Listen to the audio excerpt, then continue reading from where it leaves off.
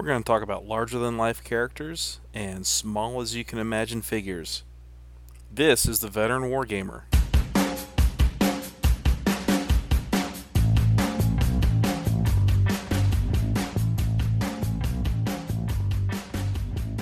This is the Veteran Wargamer. I am your host, Jay Arnold.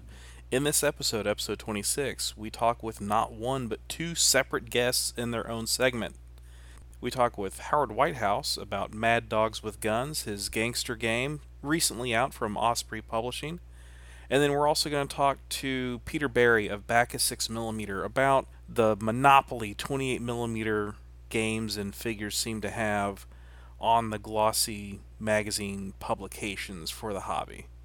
As always, the Veteran Wargamer is brought to you by King's Hobbies and Games and Special Artisan Service Miniatures. You know, by now you know that I'm a big fan of Tim's creations. He's not just my pusher, he's also a friend, and I definitely can tell you that he is 100% behind everything that he creates and sells. And because this is his hobby too. He's not just doing this to make extraordinary amounts of money because, for crying out loud, very few people make any money at all in this business. But that being said, he's definitely into it. He definitely keeps his eyes on the news groups and on real life, what's going on, and getting up to the minute latest technology that's on the world's battlefields onto your gaming table. You can't get any more recent than what Tim's doing right now. It's really spectacular stuff. And since we are talking about 28 mil, pretty much everything that he does currently is geared towards 28 mil. But one of the good things about using 3D rendering and 3D printing is he can rescale it to just about any size you want. Within reason, if you want to get some of the vehicles and whatnot that he is producing down to 6mm, maybe not, but don't want to give too much away about my discussion with Peter, but we might be talking about 3D printing with Peter also. But anyway, if there's something that Tim is making that you want in a different scale, all you got to do is ask him, see if it's even possible. And the way to do that is you go check out what he offers at kingshobbiesandgames.com. That's kingshobbiesandgames.com. And check out what he has. Shoot him an email. You never know. Maybe he can get that size down for you. Up next, my discussion with Howard.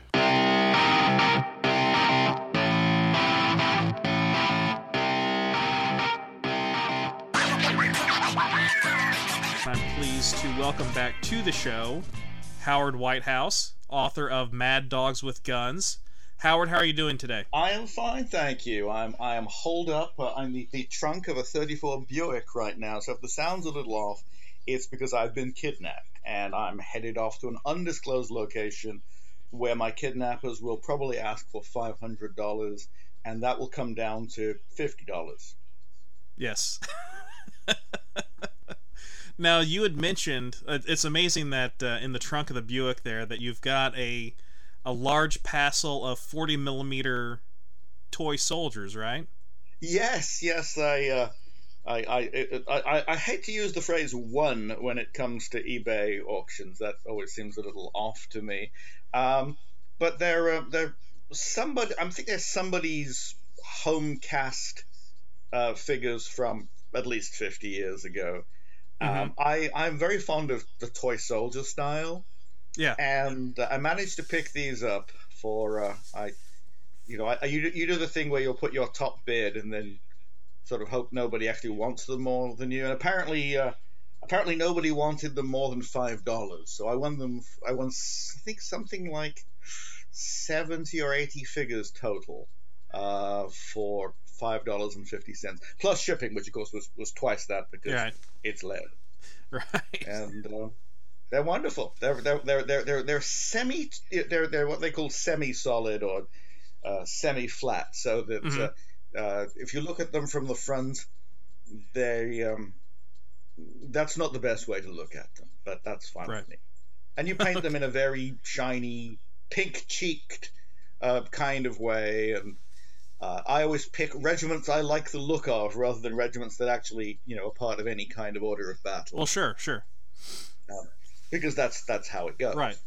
I was going to say my American Revolutionary Army, which are the famous comic book flats from the 60s, are exactly the same in that I have simply picked regiments where I like the uniforms rather than have any particular events that they serve together. Well, sure. I mean, that's good. As good a method as any, as far as I can tell. It's all for fun anyway, right? Yeah. Well, it's all part of the way of saying this is not to be taken seriously. This is not an exact thing. This is men who are old enough to know better, but don't. And we're playing toy soldiers. At least old enough to know better, but don't care. My friend Dan and I, he's about my age, and has been playing since about as long. And we worked out that with a few years from now, we will have 100 years of wargaming combined between us. So we can shake a stick at any young whippersnappers we want. I've got a box of undead figures upstairs that I need to get into. That's from the Skull and Crown Kickstarter that they ran for Renaissance Skeletons. Okay. All based off of the woodcuts of the Renaissance masters like Albrecht Dürer and guys like that. Yeah, so I'm really excited to get into those, but I haven't yet. I've been too busy. But anyway, we are here today to talk about I guess it'd be the second edition, wouldn't it, of Mad Dogs with Guns, your 1920s and 30s gangster skirmish gang game, right? That's right. Yeah, we had put out it was the first project that my friend and colleague Roderick Robertson and I put out as Pulp Action Library in 2012, and that came about. I had started writing the rules, more or less at a not sure request is quite the word, but possibly suggestion of Mark Copplestone. Sometime around the time when he was working on his gangster range, and he came up with some ideas that he'd like to be in the game, and we played with it, and I played on it for a while, and then I got a bit stuck because that's how it works sometimes. Other projects came up, and Roderick jumped in and wrote just a whole chunk of campaign stuff and things like that. And Roderick's a wonderful editor. He works primarily in the RPG industry. So he's both good at inventing rules and editing. His style of editing with me largely consists of putting random thoughts that I have put on paper, putting them where they match and make sense, which I appreciate. But anyway, we'd done that.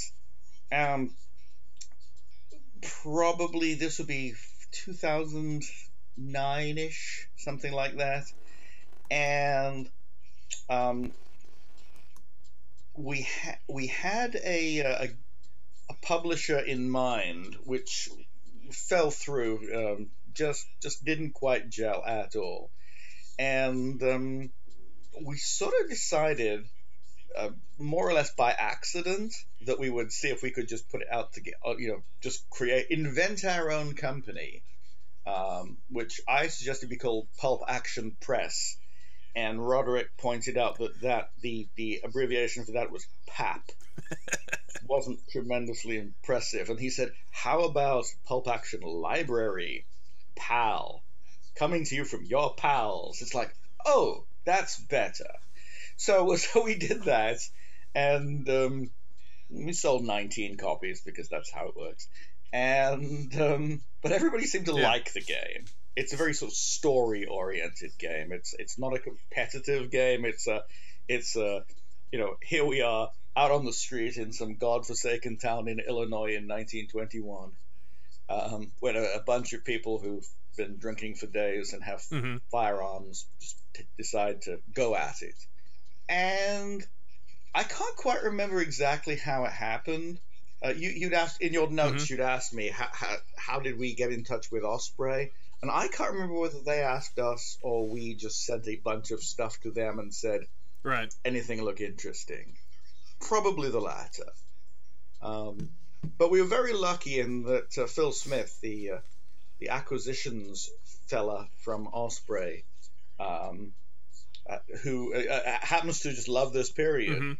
So he was just very excited, and we went from there. It turned out that a number of years ago, when he was quite a young fella, because obviously I'm ancient, had asked somewhere online for some Victorian sci-fi stuff, and I had just sent him a bunch of things I'd been working on. So Okay. take a look at this. So he remembered me from that, and so that's been fine. And one of the things that makes a difference between the Pulp Action Library version, which has somewhat mediocre photographs of non-professionally painted figures and scenery. I'd actually sent all my figures to Roderick because he's a less bad photographer than me. And 15 years ago we would have said, "Boy, this is great, lots of color pictures." But by modern standards, it was like, yeah, this is not going to do. But Osprey, of course, is able to have these wonderful studio photographs, Mm-hmm. and they got my old friend Peter Dennis, who was one of the he's actually an early mentor of mine, in that back in the middle 80s he had a tiny little company called Hardcover, which made paper buildings and some rules, and he asked me if he wrote to me and says, well, the good news is that I've got a publisher for Science versus Pluck, which is my first big set of rules. Says the bad news is it's me. But actually, that was excellent news. And he was great then. So I've known Peter since I was something like 28, which is not recently. And he, of course, is an astonishing illustrator.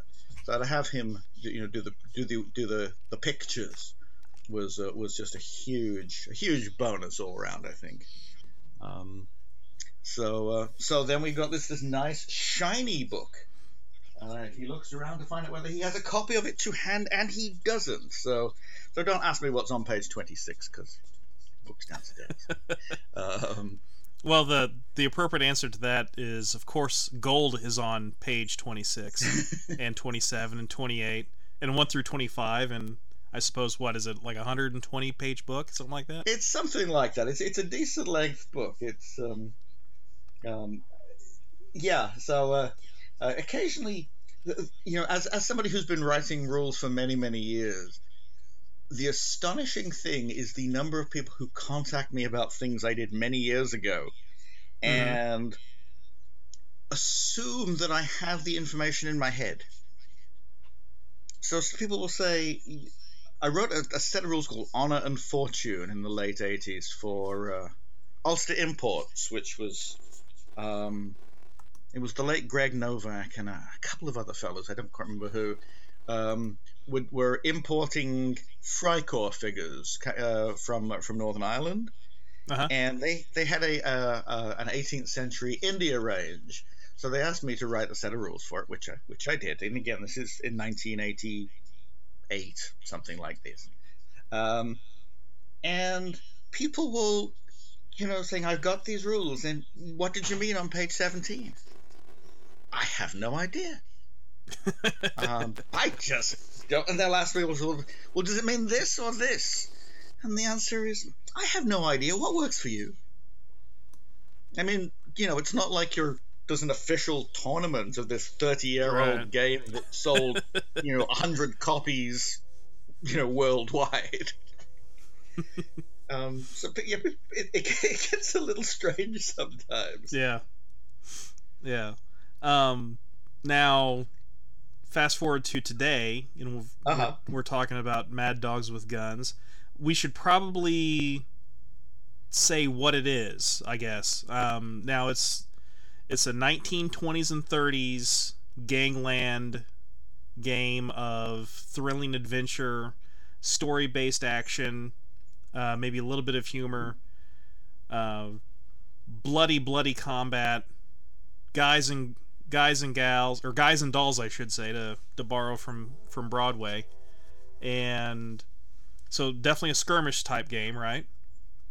Yes, you have a gang, and that can be a formal gang where you sit down and create your own and name them and give them specific characteristics for each person and all that kind of thing. Or you can just say, I've got 5 fellows. The one with the machine gun is a torpedo, or the one with 2 guns waving them about is the crazy, the crazy gunman.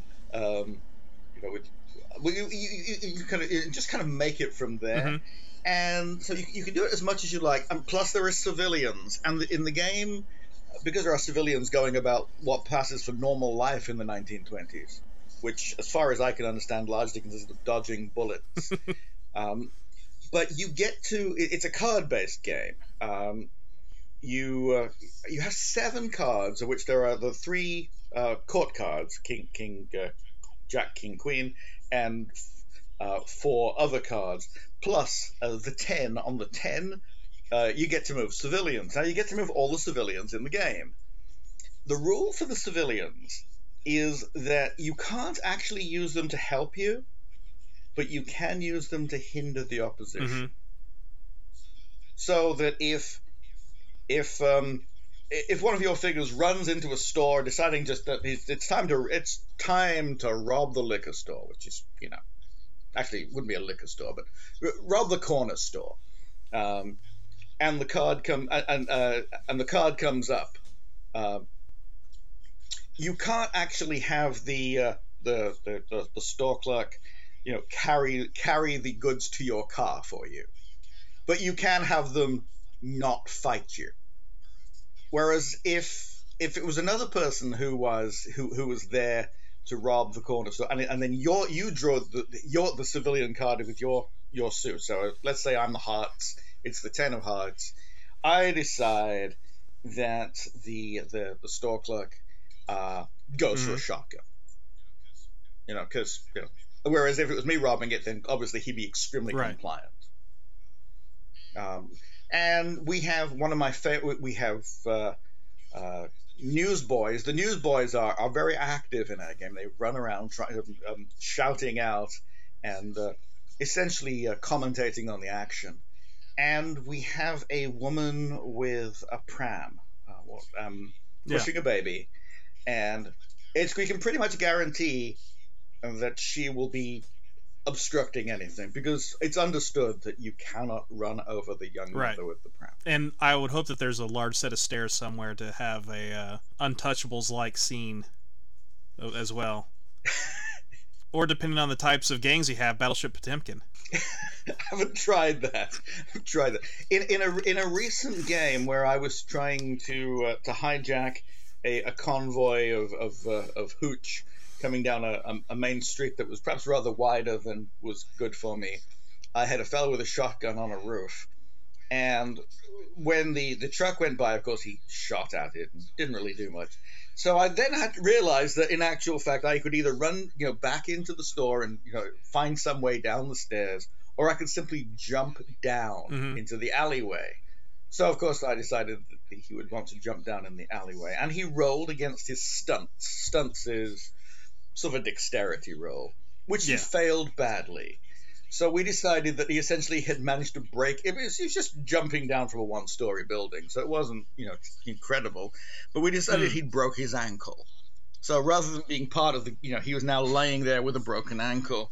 So on my friend Dan's next turn, for the civilians, he ran one of the newsboys over to see if this guy wanted to buy a newspaper. Well, you could roll up a newspaper to make a splint. That's right. That's right. You're lying there in agony, and some annoying 12-year-old is yelling at you. Annoying 12-year-old. You repeat yourself. I do indeed. So sounds like definitely a card-based activation then, right? Yes, it's a card-based. You are allowed to hold cards. You're allowed to hold 3 cards to use to interrupt the other person's flow of the game. Okay. That's because we've all played. I remember playing Wild West games where essentially you acted on your card, but that was it. Or you acted when it was your turn. And if you stuck somebody up, there was actually no reason for them ever to give up, because you'd taken your turn, which was to stick the gun in their face and yell at them. And so on their turn, they would either pull their own gun and shoot at you or simply leave. And I thought, well, that doesn't really work, does it? It's just... so we came to the conclusion that if you stick a gun in somebody's face, and you also have a card that says, if you don't cooperate, I will play this card and shoot you, that really alters the dynamic. Right. And also, one of the things that playing in skirmish games is that if you're, in that sort of what we would think of in Modern Warfare as an Overwatch position, where in a gangster game it would probably be, I'm hiding in the alley, and as soon as they cross in front of me, I will shoot at them. That if you don't have a mechanism like that, what will happen is that they will simply walk across the alley when it's not your turn, and then you have to sort of embarrassingly run out and run after them, which is all a bit Keystone Cop-like. Not that I'm against Keystone Cops, but it's sort of like, yeah, I think if I'm waiting to ambush somebody, I should have a mechanism to make it work. Right. Now, being a skirmish game, and you did mention Mark Copplestone, who is easily in my top 5, possibly top 3 miniature sculptors. In fact, I can see one of Mark's creations on my table right now.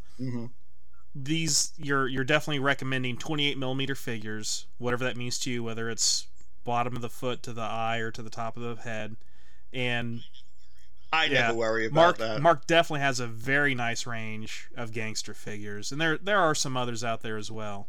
I won't say I have most of the gangster. I probably have most. I don't have all the gangster figures out there, because otherwise you find that somehow you have collected more armed criminals than actually existed ever.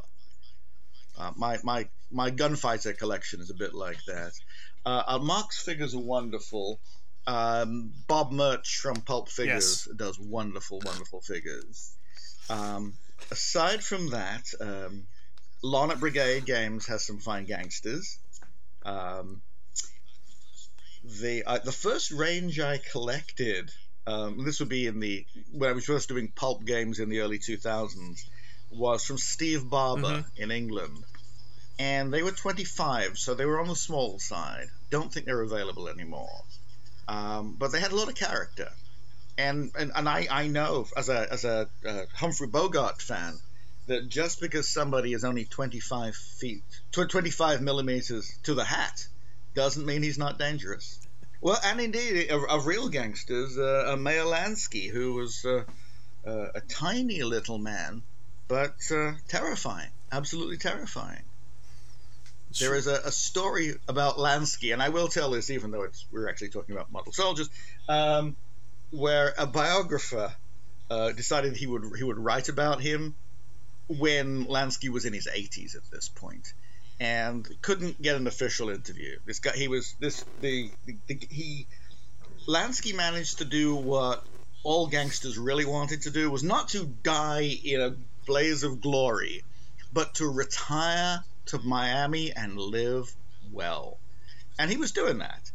So he's this little old Jewish gangster who, of course, is just an old man who's taking his walk around the park, and he's being followed by this middle-aged journalist who's noting what he's doing. And suddenly Lansky's missing, and the biographer doesn't know where he is, and he's hiding behind a tree.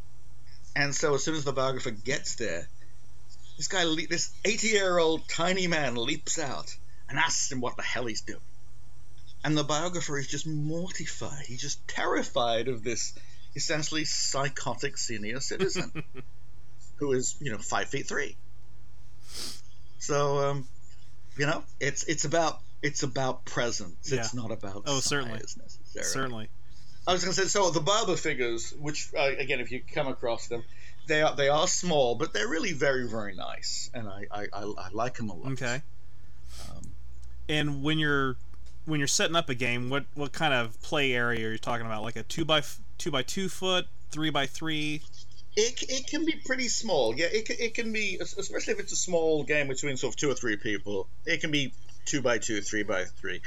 One of the issues with gangster games is that because it's primarily an urban milieu, I don't get to say milieu every day. You do need buildings, and for most of us, urban buildings, especially the sort of the 20s type where they're multi-stories, they don't exist on their own. You'll never see a 9-story building, just standing in a field. So you need a bunch of them. And so it's almost like you need an element of a cityscape.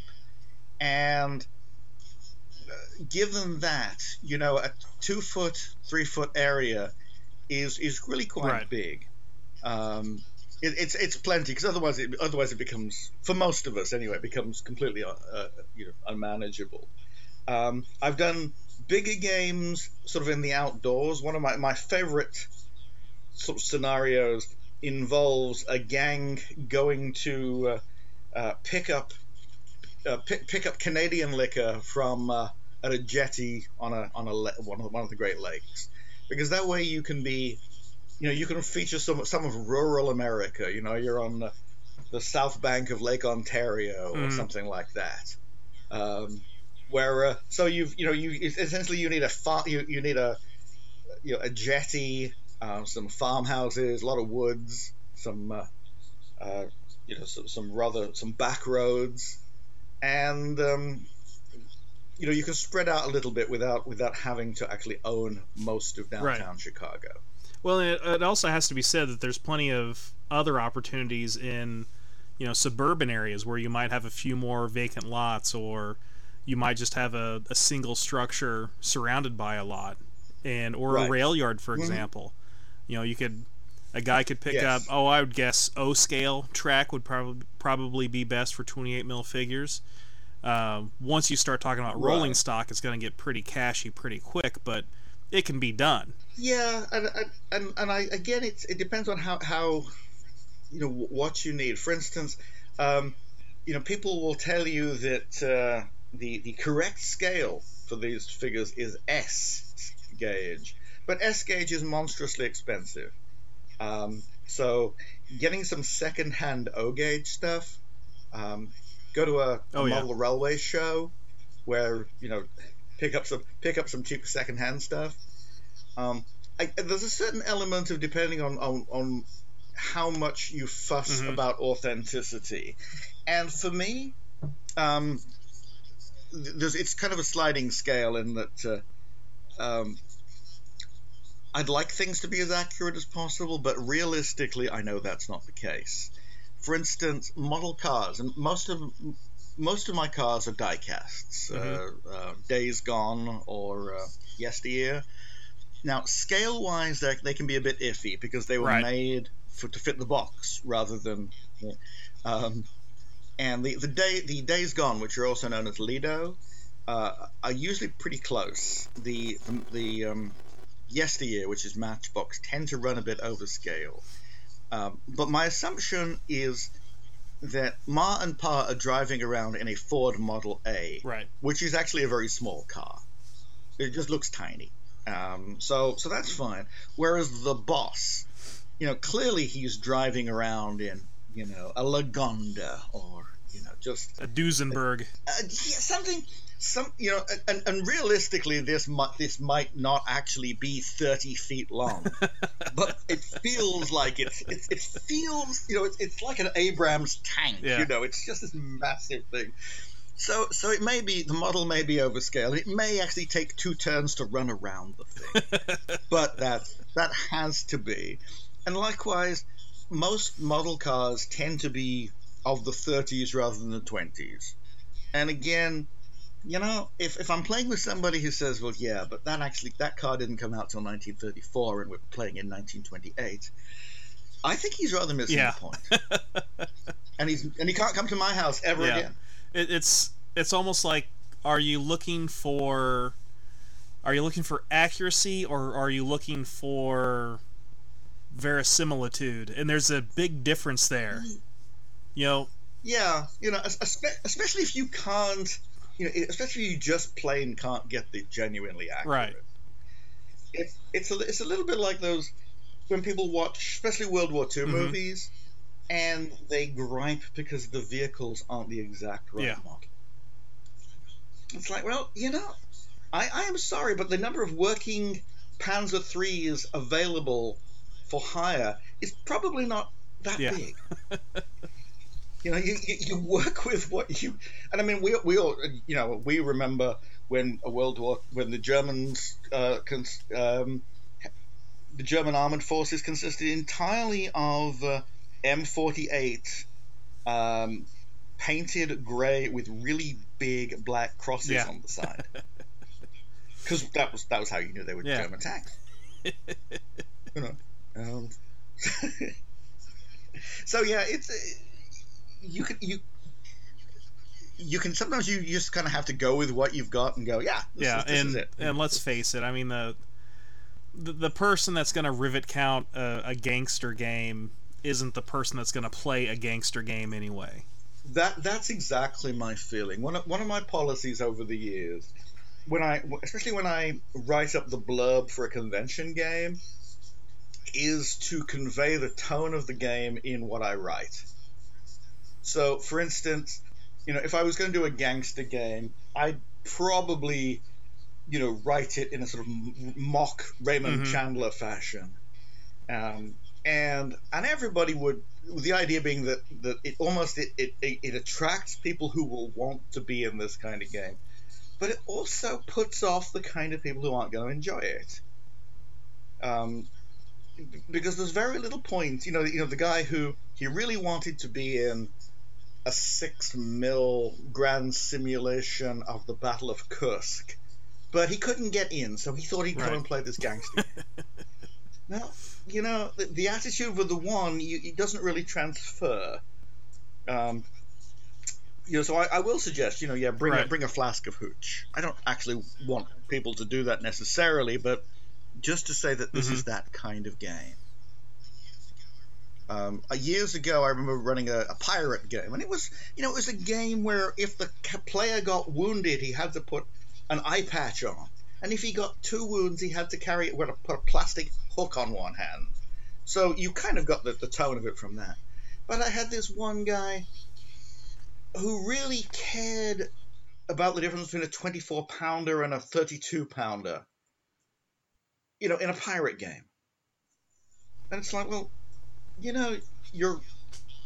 everybody just yelled "R" and drank rum. Do you think it really matters? It's like, you have to fit the, you right. Every game has a tone, and we've talked before about the whole, telling people they're having fun wrong, and I don't think the fella who really cared about I don't think that fella was having fun wrong, but he wasn't having fun in this game because it was the wrong place for his sense of what he wanted. And I wasn't having a lot of fun with him there because it was just like, come on, just come on. It's a big gun. Big guns, big guns do this much damage. We don't distinguish between the different kinds of big guns in this game. Because we're wearing a Halloween pirate eye patches. It's the same guy that's going to complain that the character card distinctly says that he has a 45, but the figure obviously has a Browning high power. That's the one.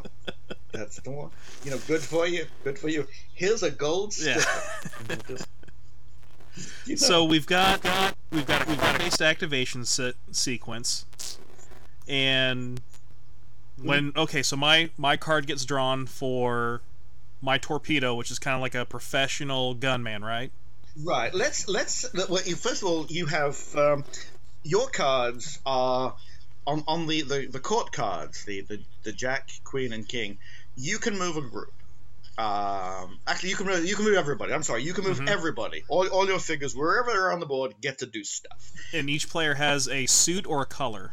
It depends. If it's if there's just 2 players, actually. Think about this. It's just a suit. Okay. So that if there were 4 players, you would have all 4. If there were 3, you would get one. If you have 5 players, We have to think about it. But on just say you drew you drew a 4, 3 or a 4, whatever. And he says, trying to remember whether 4s are still in this pack, because I cut down the number in the pack. But just then you get to move either one figure or a small group of that figure plus anybody within 2 inches of him. That means that if they're all in a car or if they're all a group are running down a flight of steps or into an alley, essentially the leader goes and everybody else goes with him. So let's say your torpedo has 2 guys behind him. On his card, he gets 2 actions. He can walk 4 inches. He can run 4 inches and a die roll, so somewhere between 5 and 10 inches. He can shoot. He can, do any kind of basic action, kick in a door, get out of a car, get into a car, all those kind of things. You can shoot while walking, though not running. We assume that you might try, but it just doesn't do you any good. It actually is a good idea to stop and aim. So rather than just shoot, if you and I were in a room together, then I might shoot you twice. But if you're across the street, and Jay, I'm using you as an example. If you were across the street, I would be best to actually aim at you and then shoot. Because it's a better chance of hitting, but also a better chance of actually damaging. Because probably 50% of shots that are in theory hits are actually near misses that make you duck back into cover, or so that there's an awful lot of I shot at him and he ducked back around the corner. Some weapons you can aim, others, pistols you can blaze away.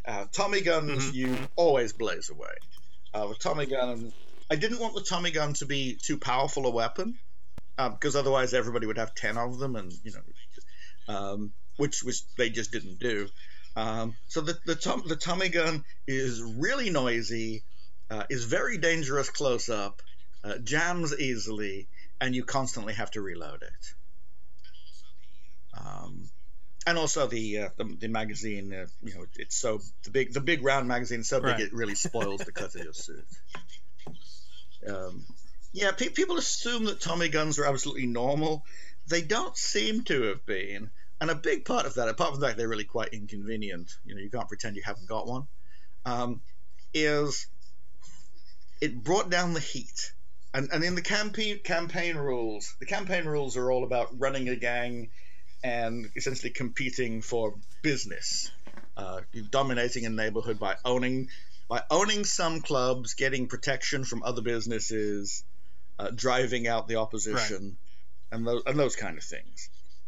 What you don't want to do is get a lot of public outcry against you, because then we assume that that everybody has paid off the police, at least to a degree. If you're a police sergeant in this, the town we use is called Paradise, Illinois, which doesn't exist. Just in case anybody from Illinois wants to look it up on a map, it doesn't exist. But we assume that if you're a police sergeant there, you are paid almost nothing. But every Friday, you make the rounds of certain diners where a man will give you an envelope. So you basically, you're paid to just stay out of the way of these people's business. But if the heat gets, if the public outcry gets too much, then obviously you're going to have to do something. And if you're not careful, the G-men will be there.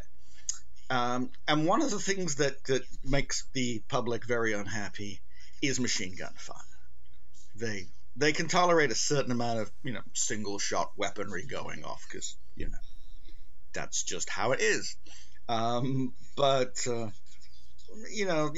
people start cutting loose with Tommy guns too much, and there are letters in the papers. So that's sort of how that works. We played a game recently in which one player, having run out of ammunition for a Tommy gun, picked up the Tommy gun belonging to a fallen member of the opposition, and is standing there holding a Tommy gun in each hand when the police come busting in. And evidently he's kind of hoping that the morale effect will do the job. But in actual fact, the the police roll really well, bust down the door, and just barge into him. And then they just kind of, essentially cosh him to the floor and arrest him. Because, it wasn't his turn and he didn't have a hold card. So, Right. What kind of dice are used? Just regular D6. Over the years, I basically decided that I like D6 best. They're very traditional. And the thing about them is, because the jump between numbers is quite a big one, it means that when you write modifiers, they have to mean something. Right. I think if you're writing for a D20, say, the idea of going, well, that would be a kind of an advantage. So that's a +1, Whereas a +1 on a D6 is a big thing. Right. So the temptation to have a big list of modifiers is less. I noticed that in Mad Dogs with Guns, the modifiers for shooting include a lot of things like, you are in a racing car shooting. There's a lot of them involve people shooting from one car to another. Mm-hmm. And because people do this, but in actual fact, if you're in a speeding car and you're shooting at somebody else who's speeding in the other direction, chances are you're not going to hit anybody. Right. My favorite modifier, and I have no idea, I don't remember putting this in, and I think Roderick must have done from some one of the scenarios, which is shooting from a ladder.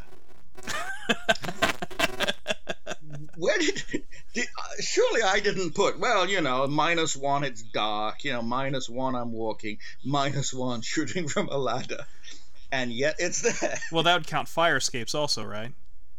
Absolutely. There you go. So evidently it's a minus. It's your chances are not as good if you are shooting from a ladder. Yeah. So there you go. Now, you mentioned the campaign system, and there's a little bit of you could do a map if you wanted to, but I don't think it's necessary, is it? Not really. We actually started out with my artwork is horrible. So we started out with me just sort of drawing this very blobby map of this fictional place, which had a river down the middle, and it had a couple of bridges, and then sort of blobs that indicated that this was Chinatown, and this was the Italian neighborhood, which I think I called. It wasn't Hell's Kitchen. It's some variant on that. I don't know, Hell's Spare Bedroom, something like that. And then there's a fancy neighborhood, and where the mayor lives. But that's all you really needed. And we ended up with a much nicer map. But we went through a stage with the publisher that never quite came off. He was very, very gifted at mapping. And so suddenly we had this elaborate ward map, that just got too fussy. Mm-hmm. Because after all, if let's say that I'm a member, I lead a small gang, and I own, 2 nightclubs, a tiny, my own brewery, and 3 laundrettes, and I know they're in this neighborhood, and everything's within like 5 minutes of each other. I don't actually need to know the street addresses. Right. It's just not really important. If we're going to play a game, we can make something up. But I don't really need to know that this happens at 217 Cedar Street. Which is, just up from Oak Street where my laundrette is. It doesn't matter. This is my neighborhood, and you're not coming in. That's really right. What we need to know in a gangster game. Right. Now, the gangs are open for a little bit of advancement, right? Especially with maybe your main characters. Yeah, that's right. It's not, again, it's what you do is you get richer. The characters can improve, but the main thing is you get richer, and you can afford more things, and you can afford to bribe more people and buy more cops. I don't particularly like the sort of the Dungeons and Dragons approach, where you are constantly sort of building yourself up into a sort of a superhero. These guys really didn't physically change very much. Capone got old and fat. He did not turn into, sort of this killing machine. He got old and fat and had early dementia. So yeah, so what you would do is you would develop by taking over other gangs' neighborhoods and driving them out of business. Okay. And again, trying to stay in good with the local politicians and the cops. It's not a very honest world we're living in here. No, not at all. Now, we had a discussion back and forth a little bit about a book that I recently finished. I mentioned it in the last episode, Paddywhacked by J.T. English. What were some of the other books that either you used as research or just simply informed where Mad Dogs with Guns went? There are a number of them. One of my favorites is called The Outfit by a fellow called Gus Russo, which is a history of the Chicago outfit. For those who don't know, that essentially was what the Capone gang turned into after he was arrested. And it's fascinating because the important thing to know about the gangs as they developed is that the original gangs pre-Prohibition were small-time local outfits, bit of protection, bit of prostitution, bit of sort of small-time this and that. Politicians would hire them to beat people up. They were nobody. But then suddenly this massive business opportunity came along called Prohibition, where you essentially got to sell things to people they already wanted. And the smart gangs turned into essentially business corporations who were just a little more heavy-handed than regular business operations. The dumb ones were just criminals, and they mostly ended up dead or in prison. And the Chicago outfit decided, under a fellow called Frank Nitti, that it was ridiculous to go around wearing these loud suits with the black shirts and white ties, and machine gunning people on St. Valentine's Day, and just generally bringing a lot of attention. So they essentially became just organized crime as a business. And so the book goes through through how that went up until the present day. The business of laundering money was actually invented by a member of the gang who was a Welshman at the time. His name immediately escapes me, Llewellyn, I think. He was not a gangster in the normal sense. I probably never carried a gun. But he came to the conclusion that if you had to turn dirty money into clean money, that doing it at the racetrack, which is the traditional method, that was just too obvious. That actually, if you bought laundries, you could essentially just send all that money back into the population in a very small but regular way, and it couldn't be traced. You get a big, thick wad of banknotes, and you just send it back through the laundry, and very, very hard to trace. So the Chicago outfit was very, very, and it goes on up to the through the 50s and 60s, where up until the whole Kennedy assassination, their involvement in the Kennedy assassination, which nobody really knows, but there's a lot of stuff. So it's fascinating stuff. I recommend The Outfit by Gus Russo. The other series of books I recommend is actually fiction, and it's by Max Allan Collins, who's a wonderful American crime writer who's probably not nearly as well known as he ought to be. But he's still writing the series. Starts out with a book called True Detective, which takes place in the early 30s, involving a Chicago cop called Nate Heller, who is brought in, without really explaining what's going on, to an assassination attempt to kill Nitti by a couple of very dubious Chicago detectives. And there's a whole series of books with him in which this guy, they start out in Chicago. Later on, they move elsewhere. Of this essentially very hard-boiled detective. It's very much in the sort of the Raymond Chandler - Hammett vein, except that because they're much more modern books, we understand that the detective is not nearly the white knight walking the streets that perhaps the 1930s version is. His hands get dirty. His hands get dirty, and it's a wonderful series. So look out for Max Allan Collins.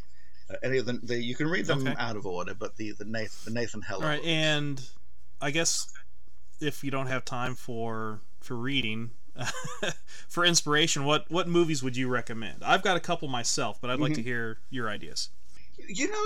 People tend to think of the same ones over, like the Untouchables or Miller's Crossing. They're great films. I do like the older films.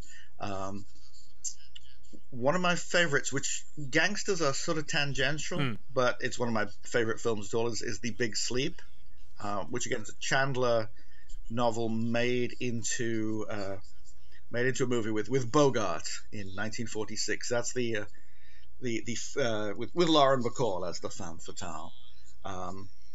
Gangsters are, Eddie Mars owns a gambling boat off just outside the limits, and so that's a good one. I've obviously enjoyed Boardwalk Empire. That's good. What's the gangster? There's the traditional gangster era, which is very prohibition, and then it sort of runs beyond that. And in terms of what the gangsters are up to, it's a little different. They're no longer, carrying illegal hooch around in trucks, because why would they need to? What is the 50s movies? L.A. Confidential? Oh, yeah. Early to... Yeah. Oh, man, that's such a great movie. And I think that probably isn't as well known as it ought to be.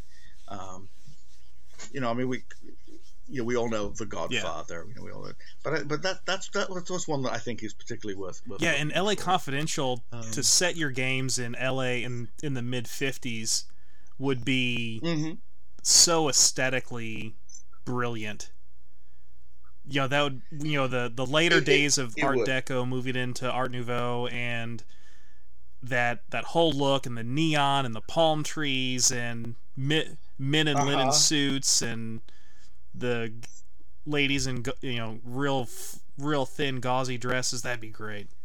And you can get the die-cast cars. Oh yeah, for the 50s. And if you're talking about the about the 50s, what was that show? I loved it. It was Crime Story with Dennis Farina. Oh man, that'd be great, because then you could. Well, anyway. No, I know. And again, you sort of have to, you look at the models and you go, well, this is really a 30s figure rather than a 50s figure. But you sort of have to make a decision about that. In the late 50s, the brims on men's hats get much smaller. You get into that sort of Frank Sinatra fedora look. And unless you really want to spend a lot of time with an X-Acto knife, you probably have to go, we haven't taken that could be an interesting project for any sculptors out there who are looking for inspiration, for sure.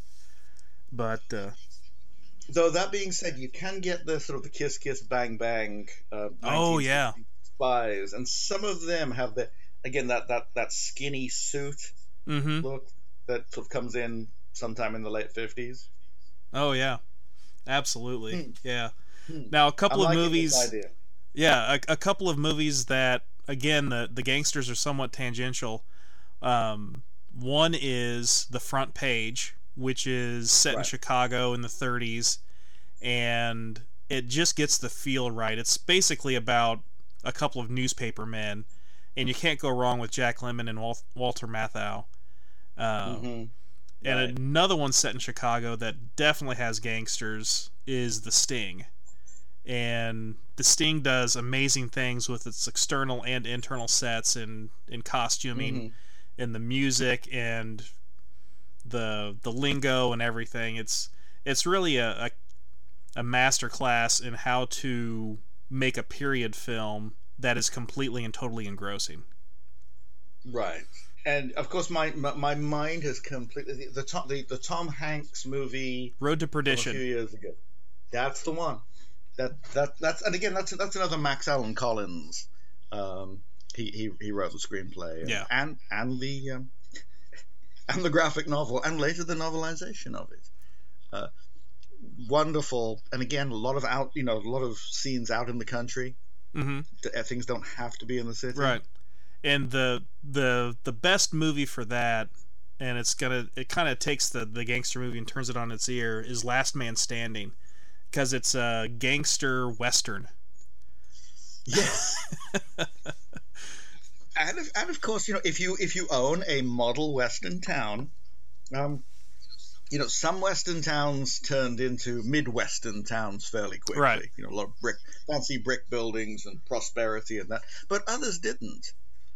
Some of them stayed very much wooden frontier towns, for many, many years until they were either built over or fell down. Exactly.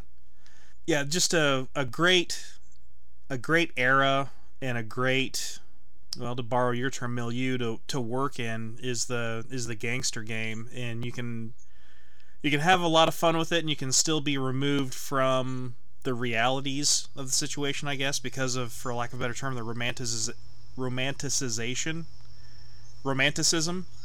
Oh, absolutely. I didn't. It's funny. We played a game some while ago at a local store, and I asked one of the guys who's not a historical wargamer at all if he wanted to join in, and he did, and he was great. He was fine, but he said, I'm not really sure I want to play criminals, which was like, well, this is true, and yet there's no actual endorsement.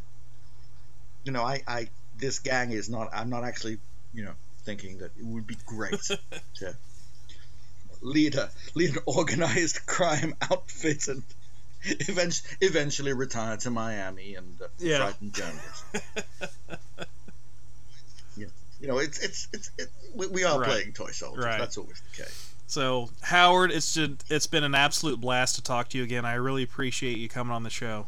It's been enormous fun, as always. Well, do you have anything in the pipeline? Anything new coming up? Your Gentleman's War with the toy soldiers. I'm working on the Gentleman's War, which right now exists in two forms. There's the sort of the classic H.G. Wells sort of pre-1914, but we have been using it for a lot of American Revolution games, which it seems to work very well for. Which a little bit, it's because it's simple and clean, and we don't fuss too much about the details, so it seems to work quite nicely there. The other project that I have been playing with for years without ever actually having a final version is a sword and sorcery game, which originally was called Chainmail Bikini, which shows you the level of seriousness involved. I suspect that we'll probably have to call it something a bit more sensible, but very much a sort of a tongue-in-cheek look at that genre. It's less the sort of the brooding Conan of the books as the rat on a stick punch a camel kind of Conan. I always find that the brooding characters are tough to game. People who punch camels, much closer to my idea of what it should be. So it'd be the game with we've played it a lot at conventions. On one occasion, there is of course a group of young women in chainmail bikinis, which of course count as full plate armor for all purposes.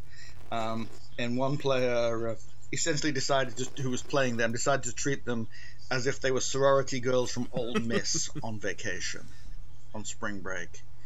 and it was very, very funny indeed. Right. And it's that kind of game. It's that kind. We're always coming up with odd little ideas for games, some of which get somewhere, and some of which we just sort of put aside. And we'll come back to them at some point. Well, again, Howard, thank you very much for coming on. It's been a great pleasure. Look forward to having you on the show again in the near future. I will look forward to that.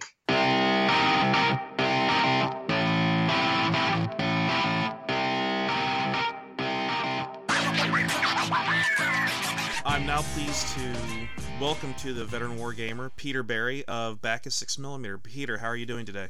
I'm fine, Jay. Thank you for asking. All the better for speaking to you. Oh, thank you very much indeed. Now, you were just at a Wargame show over the weekend, correct? That's right. The World Championships at what was Derby and is now Bruntingthorpe Proving Ground. And how An did interesting little venue.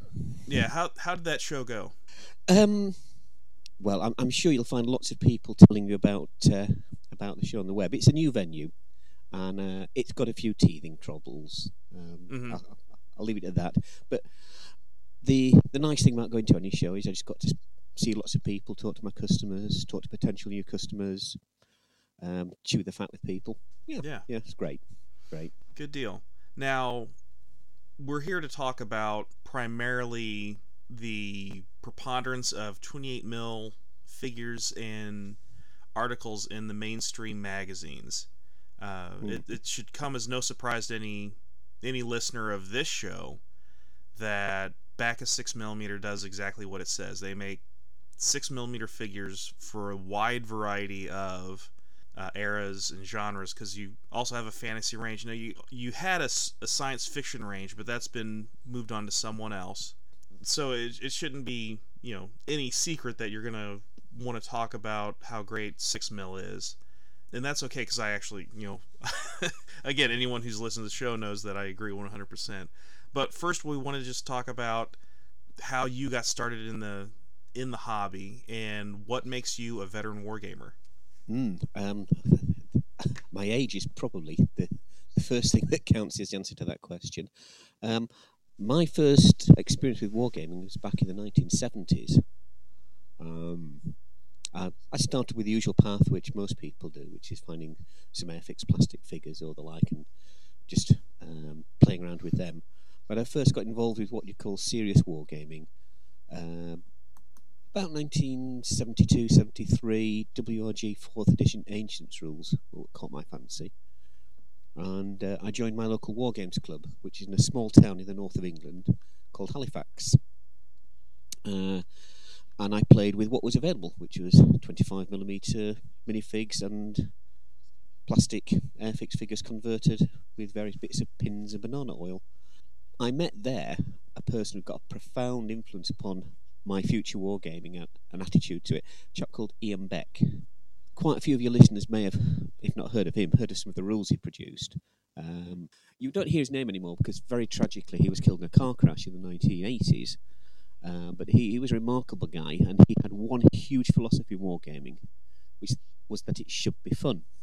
And in an era which was dominated by tournament and competition gaming, that was quite a novel approach. So we played huge amounts of non-standard games, including lots and lots of skirmish games.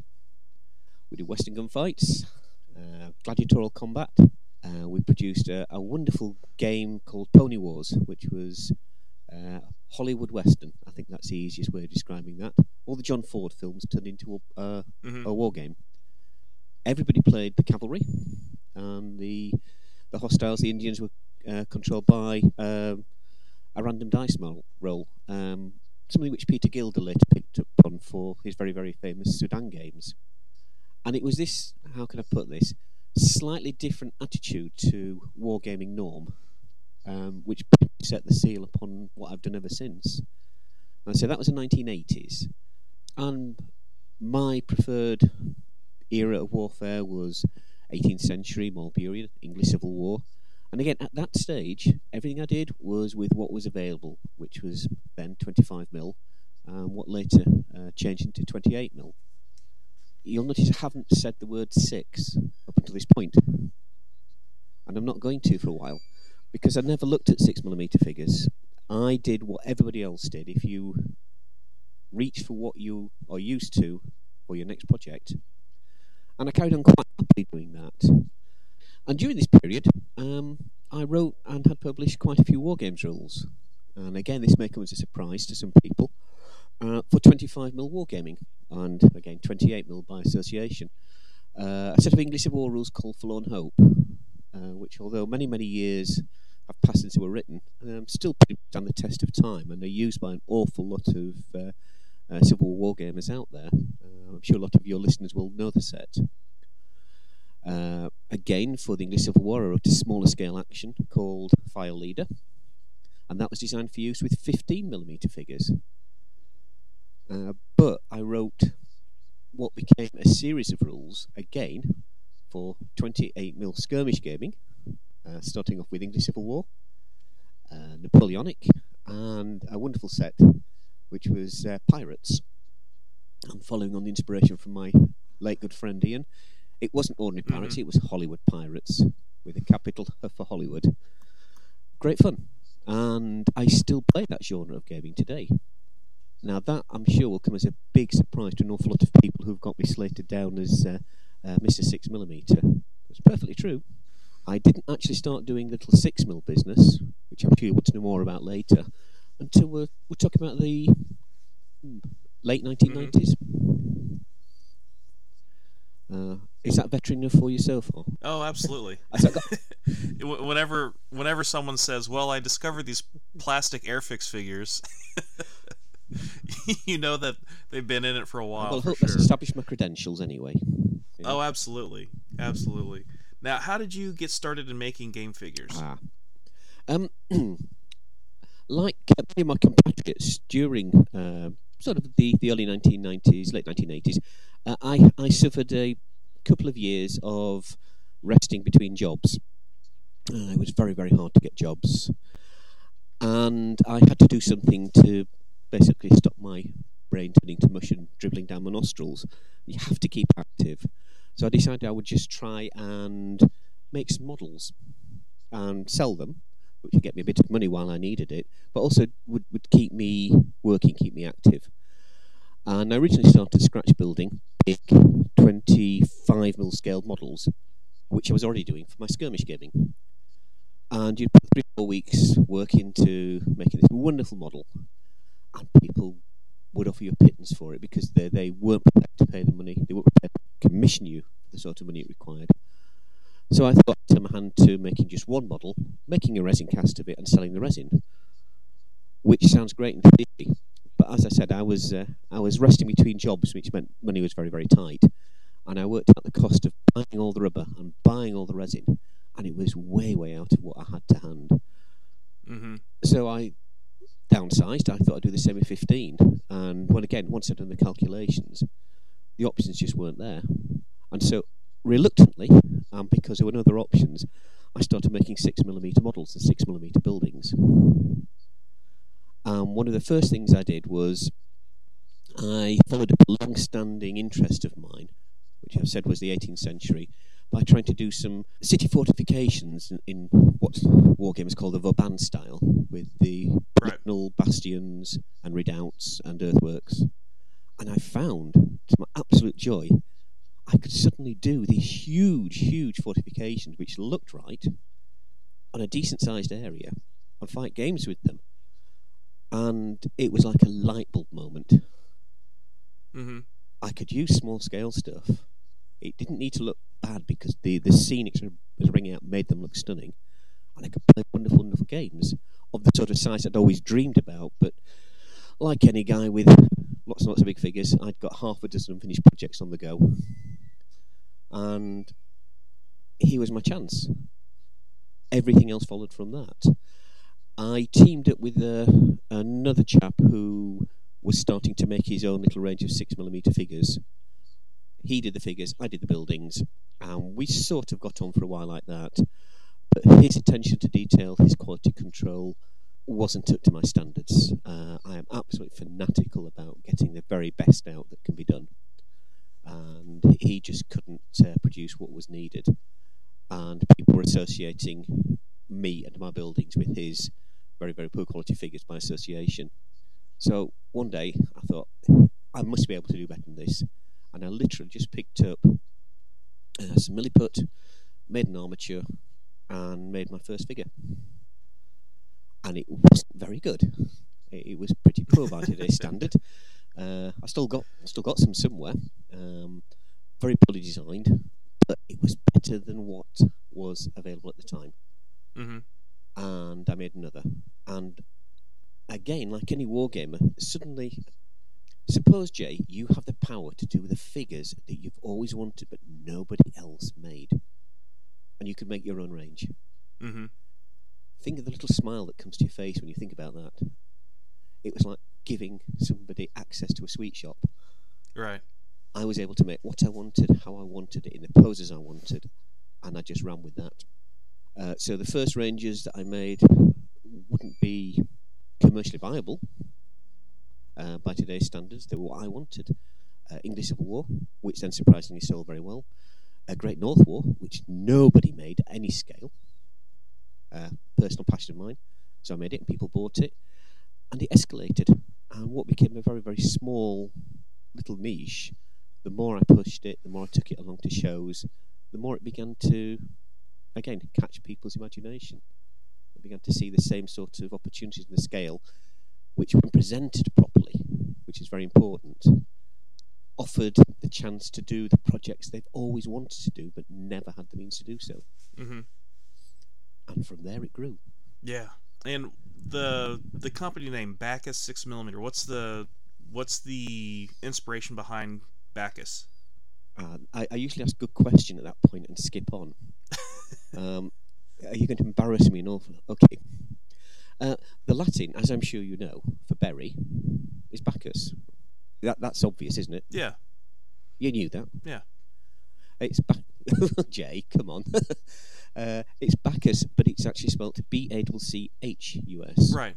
I sent a whole lot of stuff off to the printers, my very, very first set of catalogues and cards. I didn't proofread it, and they all came back spelled Bacchus.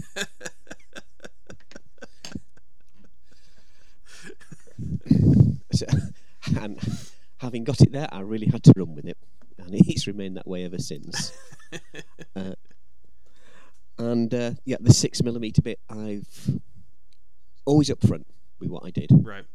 So I thought, if you have what I do in the name of the company, you know exactly what you're getting. And that, for good or for ill, is what I've been saddled with for the past 15, 16 years or so. Mm-hmm. Recently, you published a blog post discussing the lack of 6mm coverage in the full color glossy magazines. And anybody who has followed you for any amount of time will know that this is not a new story for you. I was looking back onto some of your previous posts and opinion pieces, and yeah, this is nothing new. The getting the word out to the masses about the glories of 6mm, while at the same time defending against those folks who only work in 28. This is, like I said, this is not a new concept at all. I guess we should discuss what are the key points to that argument. Well, I think the first thing to say, Jay, is, like a lot of people, what you took away from the piece I've written isn't what you actually wrote. As I said, I'm probably much misunderstood here. What the actual piece said, this wasn't a specific issue about 6mm versus 28mm. I've done enough of that in the past. I have form, and I can understand why people would pick up on that as being the thrust of anything I write. But it wasn't. What it's actually saying is the glossy magazines, and I think it's almost by accident, are beginning to present the entire hobby as being 28mm, fair enough, and skirmish. And it isn't just 6mm that doesn't seem to feature in the magazines. It's any scale where millimetre is prefixed by 29 or Mhm. 27. If you're 15, if you're 18, if you're 42, 54, 3, 1/72 plastic does not appear in the pages of the glosses. And if you fight a game which involves more than 30 or 40 figures on a side, it doesn't appear in the glosses. So you're getting not only an orthodoxy of the type of game that's played, but an orthodoxy of the type of figure with which it's played. And to my mind, that doesn't reflect the huge diversity of style of gaming, of type of figure used that the hobby presents. It doesn't reflect naval warfare. It doesn't reflect people who use aerial warfare. There are huge numbers of 10mm games being played now. And I know there's a vast number of 1/72 plastics. They do not appear in the page of the glosses. Now, the editors, and I know two of the editors very well. In fact, you've talked to an ex-editor I knew, which was Henry Hyde. They'll all say the same thing, and I agree with them, which is they can only publish with the articles with which they're presented. And it's almost as if the rest of the wargaming world that works outside of 28mm has retreated from contributing to the magazines. They also have admitted it's easy for them. 28mm figures are incredibly photogenic. If they want to pop along to anywhere within the environments of Nottingham, they can get the Perrys, they can get Warlord, they can set up a display, take a photograph. They can go along to a war game show, again, because they're easy to use, you can take photographs, and the stock footage, the things they can use, are all in that scale. It's far, far harder to set up magazine style or current magazine standard shots or small scale figures. So they will take the path of least resistance, Right. especially when facing deadlines. They're only human. So it's an issue which I think the hobby as a whole faces, not just Satolomy. So I think it's a little less controversial than my normal stuff. It's just an observation as much as anything else. But it has created a storm. I've had Jasper Ortiz on also, wonderful. and he talked about just the grind of producing, well, in his case, 4 magazines on a bi-monthly basis. And you can certainly appreciate, if you've been in the publishing industry, and I worked for my college newspaper for 3 years, and that's a daily grind in that case. I can certainly appreciate the desire to do, or the desire to create the best looking product you can, because at the end of the day, a magazine or any printed product, it's a visual medium, and I can appreciate the desire to put forth the best image that you can, but at the same time searching out efficiencies, for lack of a better word, in the production of your product. And yeah, I wonder if there couldn't be a way to streamline that process for these other scales, if that makes sense. Or is it just a matter, like you said, of, well, they're in Nottingham, and guess who else is in Nottingham, and that's the Perrys and Warlord, and granted GW has their own magazine, but still, you've got the happy accident for 28mm gamers that Nottingham, the Games Workshop in Nottingham, has created a spin-off of people producing figures in a Games Workshop style, but in the historical period. So, I mean, the Perrys, Warlord, these are all ex-Workshop employees and sculptors. So that genre develops nicely around there, and it's very easy to tap into access. As I say, I think the editors have got a hugely difficult job. So this isn't necessarily a criticism of the editors. It's a criticism of the contributors. That's us. Everybody is relying on everybody else to write the articles they want to read, but nobody's putting the contributions in. I've made this point very forcibly on my own backers forum, and to be honest, to anybody who can be asked to listen to anything I write, read anything I write, because it is very, very important. You want to read about 1/72 plastics, write the article, take the photographs and send them in. It isn't somebody else's responsibility to do that. The magazines don't have staff writers. I think the magazines could do more. Don't get me wrong. They could seek out and commission even amateurs to try and get them done. I'm always on tap, and again, the editors know this. If they want to accompany some of their articles with smaller scale photographs, they can always ask myself. I've got a very good photographic setup and a large range of figures, which is accessible. And bless them, a couple of them do that occasionally. But that's me. This has got to come from a much larger part of the hobby as a whole, and other manufacturers and other scales. I don't want to see a monoculture and a homogenisation of our hobby into one format, which is closely aping that of Games Workshop. Yeah, I think that you're hitting the nail on the head there, that if you want to see X in the big glossy magazines, you need to produce X and show the editors that there is an audience for X, and then more members of the X audience will also contribute and go forward with that. And to a lesser degree, that's almost the kind of what I'm trying to do or trying to demonstrate with this podcast, is if you want to do it, or if you want to see more of it, then do it. I thought that there was a little bit of a lack of veteran perspective in the podcast sphere for gaming, so I got off my duff and did it.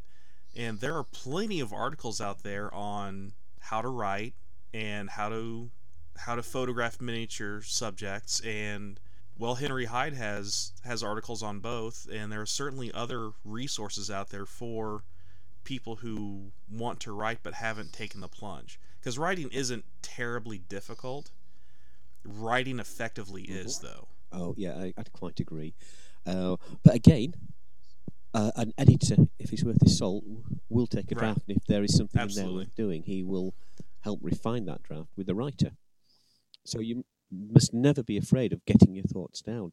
A professional editor will help you refine that into the article that you both want it to be. And it's just like any other aspect of the hobby. I mean, I'm certainly certainly one of these people who talk more about the hobby than actually participate, unfortunately. But yeah, there's somebody out there that can help you do what it is you want to do in the hobby, no matter what it is. And one of the great things is I have seen less and less negativity about new people in the hobby in more recent times, if that makes sense. And I think overall, yeah, it does. Yes, our participants are starting to realize that if we want this hobby to continue, then we're going to have to be open and willing to share and willing to help, and maybe not be so negative towards the neophytes, for lack of a better term. Yeah, I can never understand that. I mean, I do get new customers, people new to 6mm all the time, and at shows. Again, people look at, I couldn't paint those, or how do you game with those? One thing you don't do is just, well, if you have to ask, don't bother. You encourage your help. I happen to think I'm helping them to a greater experience in wargaming, and if I happen to make a sale on top of that as well, I'm a businessman. But I cannot understand the attitude of anybody turning their back up on somebody who is genuinely interested enough to ask a question. It beggars belief. Something that I say all the time is the only stupid question is the one that goes unasked, because it demonstrates the individual's desire to learn, and that's never a bad thing. Well, I'll let you into a secret. We do tours around our workshop every year prior to our Joy of Six Wargames show. They're always well attended. We get wargamers turning up just to find out how the little men are made. Fascinating tours. And every year, somebody will say, "Oh, I'm bringing my wife or my girlfriend or my partner. They don't really want to come. Can they just sit in the corner and read a book?" And I said, "Bring them along, because I like the wives, the girlfriends, the partners will stand there for 5 minutes looking bored. Then they'll actually just watch what's happening, and then they'll ask questions. And they ask all the questions which the wargamers there were afraid to ask or didn't think of asking. And they're always the most intelligent questions, the ones that actually get right to the nub of the matter. But the other lot really didn't just look silly by asking them. And asking questions is a great way that's- of learning because the answers you get That's just illuminates. great. I'm gonna have to play this segment of this show to my wife a couple times. So, Well, you both invited to come over to our next workshop tour. oh, absolutely, absolutely. So when is? Do you have a Joy of Six for 2018 or for 2018 yet? A date? Well, we're still in the process of arranging it. We are having a meeting, which will be hopefully later this week, to sort out the venue. The show is growing rapidly, very rapidly, and we're at the point where we may actually have outgrown our current venue. Mm-hmm. We had games on the waiting list, we had traders on the waiting list last year, and if we carried increasing the number of people through the door at the rate we're doing, I think we're going to be bulging at the seams. So we're having a policy meeting, but it will be the same date as usual. It's the middle weekend in July, Okay. and it will be. I'm hoping it will be as magnificent as the last 3 or 4 have been. Absolutely stunning show now. Yeah, that. And again, I'll get another soapbox here. If you think 6mm figure is 6mm wargaming is something akin to board gaming, or the figures can't be painted nicely, or the terrain is just bits of felt, or it's ants crawling across the table, come along and see these games. They are truly, truly breathtaking. The pictures we have on the website don't do them justice. These are games which should be taken out of the context of the Joy 6 and put into the larger events as well. But again, I think it's another case of the 6mm wargaming community seem quite, I don't know, timid or almost afraid to just go out and show what he can do in the greater general wargaming world. But these games are Right. awesome and well worth a visit. Sorry, that's the advert for the show over for the moment. Looking at the time frame, that unfortunately would interfere with my annual game weekend that I have for my friends. But I could probably make an exception if we were actually able to get over to the UK in that time frame. A couple other things I wanted to discuss, kind of dovetailing with the topic at hand. Do you think that with the rise of, for lack of a better term, internet publishing, basically blogs and forums and things of that nature, do you think that they have a chance of getting the word about Six out to a greater audience, or do you think that the magazines are still necessary to get that word out? Okay, this is actually, I've discovered, again, as a result of this article and the reaction from that, it's quite a controversial area. My opinion, and it's only my opinion, I will stress this, is that blogs and the internet are become mostly self-selecting and self-serving. If you have a blog done by a chap who's absolutely fascinated by 1-300 tanks, the people who will follow his blog and look at it are people who are also interested in 1-300 tanks. If you've got a chap who has got a wonderful colour chart for highlighting nasal hair in 28mm figures, the 28mm figure fanatics will regard it as a goldmine and will visit and go and see him all the time. But why the hell should somebody who wants to know about pre-World War I naval, go and talk to that chap? So you can see that some of the larger forums will seem to settle about one scale, generally 28mm. But there's very, very few general blogs, forums, sites that have the magazine approach of being a big church, a broad tent. You go to somewhere because you meet people of like interests, other people who don't like interest drop out because of no interest to them, and you end up with closed groups. So around the internet, around the blogs, you've got closed circles, closed loops, and there's very little dragging these loops together in a nice big Venn diagram sort of way. And this is why I think magazines are important, that they're being dismissed right, left and centre across many of these discussion groups following my piece as being irrelevant because I don't buy them. They're of no interest to me, which has become another self-selecting loop. But I think they are. That they can hold up a mirror to the hobby, they can provide a snapshot of the hobby, and I do firmly believe they can drive opinion, but they should offer that big picture. Now, that's my opinion. They're commercial organisations. They may say they need to serve a particular audience to get their advertising stream and their subscription through. But this is where I think the magazines offer something which, in the internet era, blogs, forums, even podcasts can't do. Now, I'll mention podcasts. Yours, in particular, and Neil Shuck's Meeples and Miniatures are two very, very good examples of what I would call a magazine approach. You will look at different genres, different scales, different individuals within the hobby, and not just focus on one.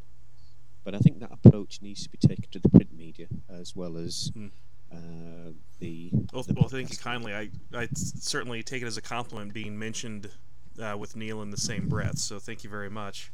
Yeah, I think that, again, one of the things I wanted to do with this podcast is talk about a lot of different aspects of the hobby, and folks that have listened to the show before certainly know that I mentioned the big tent aspect that our hobby has. There's a lot to offer people that, folks who are into, painting the painting the nose hair on their 28s can get enjoyment out of the hobby, as well as those people who, don't particularly like painting and just see it as a necessary means to the end of getting on the tabletop and playing. And by the same token, there's people who don't play games at all and all they do is paint the figures, or they just collect the figures, or they collect rule sets and then all they do is read rule sets, or maybe they just write rule sets themselves.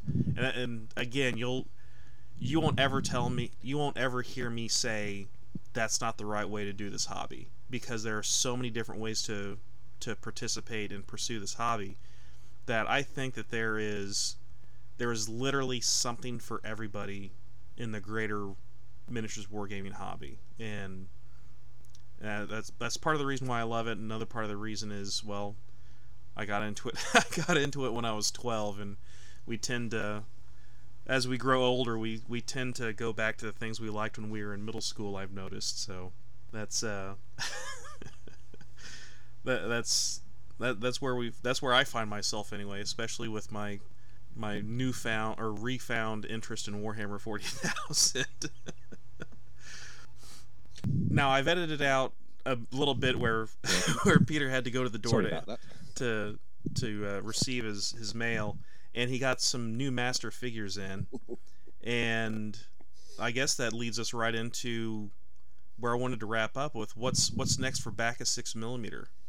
Well, at the moment, we will be finishing off what's been a major re-release, really, for us of some older figures. We've taken our old English of War range and replaced it with some absolutely stunning new sculpts.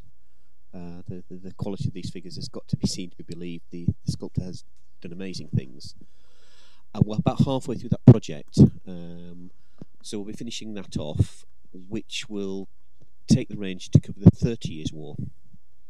And I'm sure most of your listeners will know that 1618 was the start of the 30 Years' War, so we're heading for the 400th anniversary next year.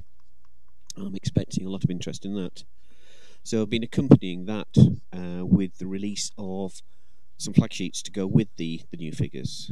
We're currently up to 300 new flag sheets to cover that period, with projections for another 100. These are individual designs, so with another 100 individual designs to follow. So we think that will keep people quite happy for a while. We'll be following that up by going slightly later in period.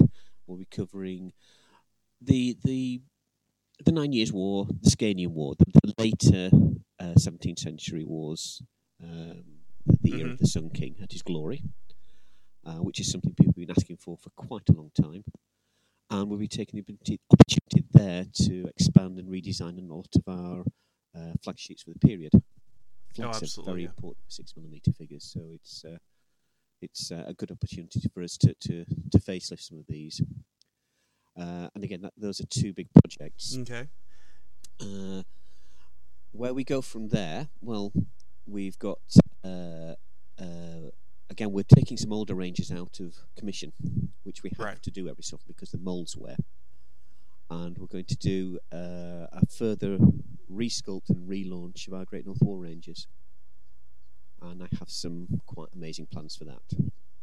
So that's pretty much all Okay. 2018 taken up there. Skipping centuries, the other two big projects we're involved with are both 20th century. Now, 3 years ago, we didn't have a single 20th century figure in the range. Not one. Since that's come, we now have complete ranges for Great War, for British, French and German. And that's a lot of little men and guns. And in World War II, we've started releasing infantry and support weapons for basically 1944, 1945. And that has expanded rapidly. We are on an ongoing project to start producing vehicles and artillery to support the World War II. Oh. But we're using, we're doing it a different way. We're working from computer-generated models to produce the masters Right. to produce the final molds, castings. But what we're doing is actually, in the scale we're doing it, technically incredibly difficult. It's a process that's been used for bigger figures, for 28s, for quite some time now. You'll have seen quite a lot of this going on. But what we're doing, we're working very much at the cutting edge of what's possible. And it's a certain degree of trial and error. Having had several errors, we think if we go back to one way we've done it earlier, plus another way we've just done which might work a bit better, we should be able to start that process and get the models out before the end of the year. And that will become a major feature of 2018. And what we're producing will be awesome. They are beautifully scaled, beautifully proportioned models, which will fit perfectly in scale with the infantry. Yeah, that's exciting. Because there has always been a mismatch in previous years. You've got people who produce very high quality micro armour in 1300, 1285. Right. But the designers have always been about the hardware, and I've always thought that the soft squidgy bits that fire machine guns and ride around on the back of tanks and form the majority of the army, they've actually been shunted to one side, and so the attention to detail on the infantry and the artillery crew hasn't been great. But the backer's view has always been that we've always done infantry, cavalry, artillery, and the equipment isn't something we've been too fussed about getting out in large numbers. When we can marry good quality infantry, artillery, and AFVs and soft skins all to the same standard, I think we've got something people will be very, very interested in. That's our next year to 18 months. That's exciting news. I'll really be looking forward to that. Any chance at all that you'll revisit the fantasy range? Yes, yeah. I was actually talking about this yesterday with somebody.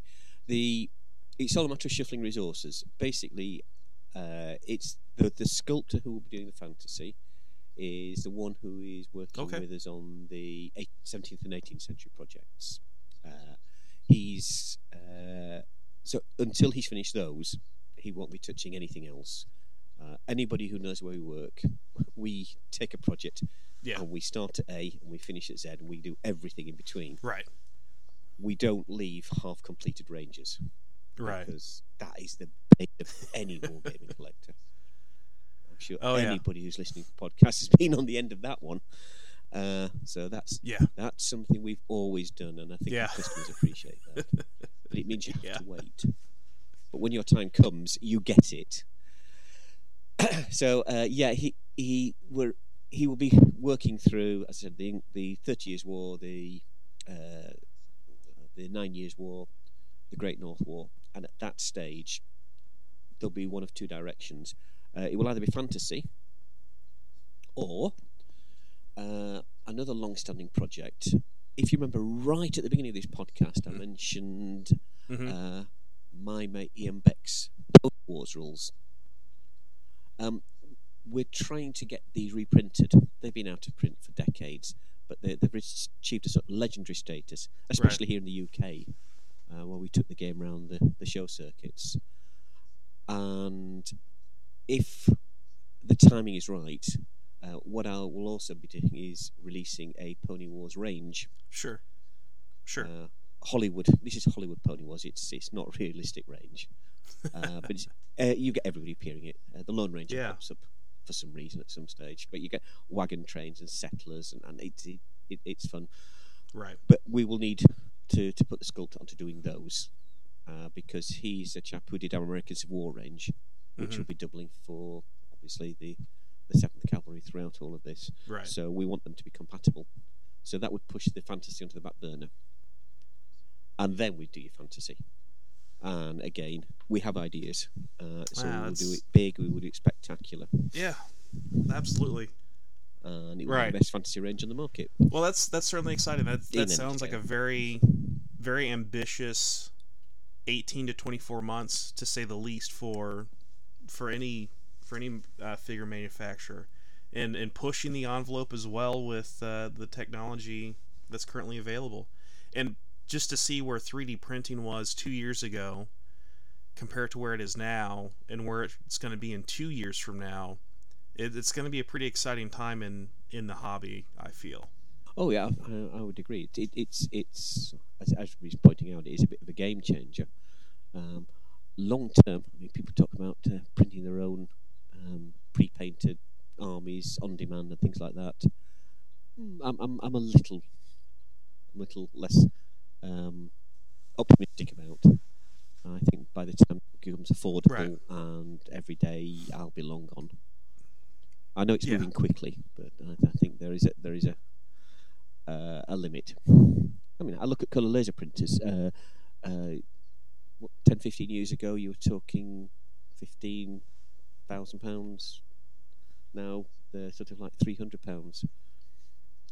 So yes, you can't predict how fast that will move, but looking at the physical constraints of what these machines are doing, even working at the best of what they do today, I still think there's some way off. And the materials they use with smaller models, I don't think people would be mass producing smaller models. Yeah, absolutely. They're too fragile for use. Well, that's okay. Not entirely, because it's still all within the purview of the hobby. Now, if you started talking about F1 racing, that'd be another thing. But then I could bring it back with, playing Formula Day with Matchbox cars or something. Yeah. Okay. Yeah. You win that one. Yeah, I can always bring it back on topic pretty quickly. It's the mark of a good host, Jay. Thank you very much, Peter. Peter, I really appreciate you coming on the show.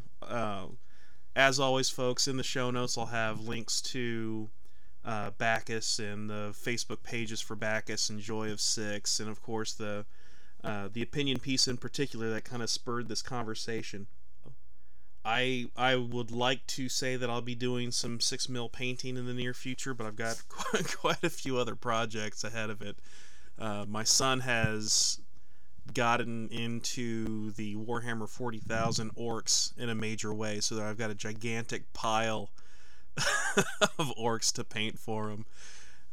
He's practicing himself on some old goblins, so he's got some ways to go, but he's enthusiastic about it, and enthusiasm will take you a long way.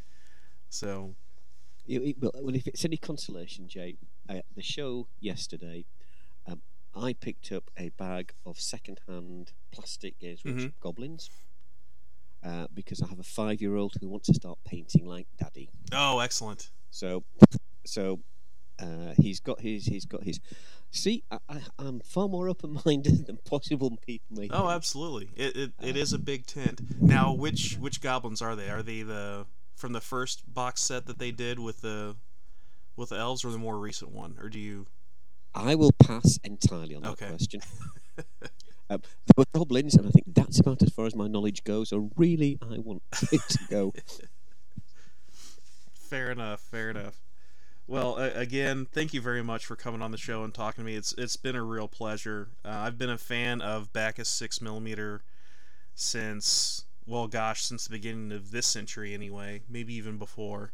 I'm a big believer in the big effect you can get with the small figures, and anyone who's listened to the show knows that when done correctly, it's a really big impression with not a lot of, I don't want to say effort, but it doesn't take a lot of time to make that effect felt, if that makes sense, either in the preparation or on the table. I mean, you can take a look at a 6 mil game and instantly tell what level it's at. You don't have to ask someone, is this did you bathtub this down or anything like that. You know that you're looking at a good sized game. Yeah, it's remarkably good at conveying what you're trying to do, because you're focusing on the big picture and not the individual, because the individual cannot give you that overview, and that is why it is so good at what it does. Yep. Great stuff. Small, I'm less than 10 for the win is one of my gaming mottos anyway. Well, again, Peter, thank you very much. I appreciate you coming on the show. And folks, as always, if the wargaming you're having isn't any fun, you make it fun. That is all. The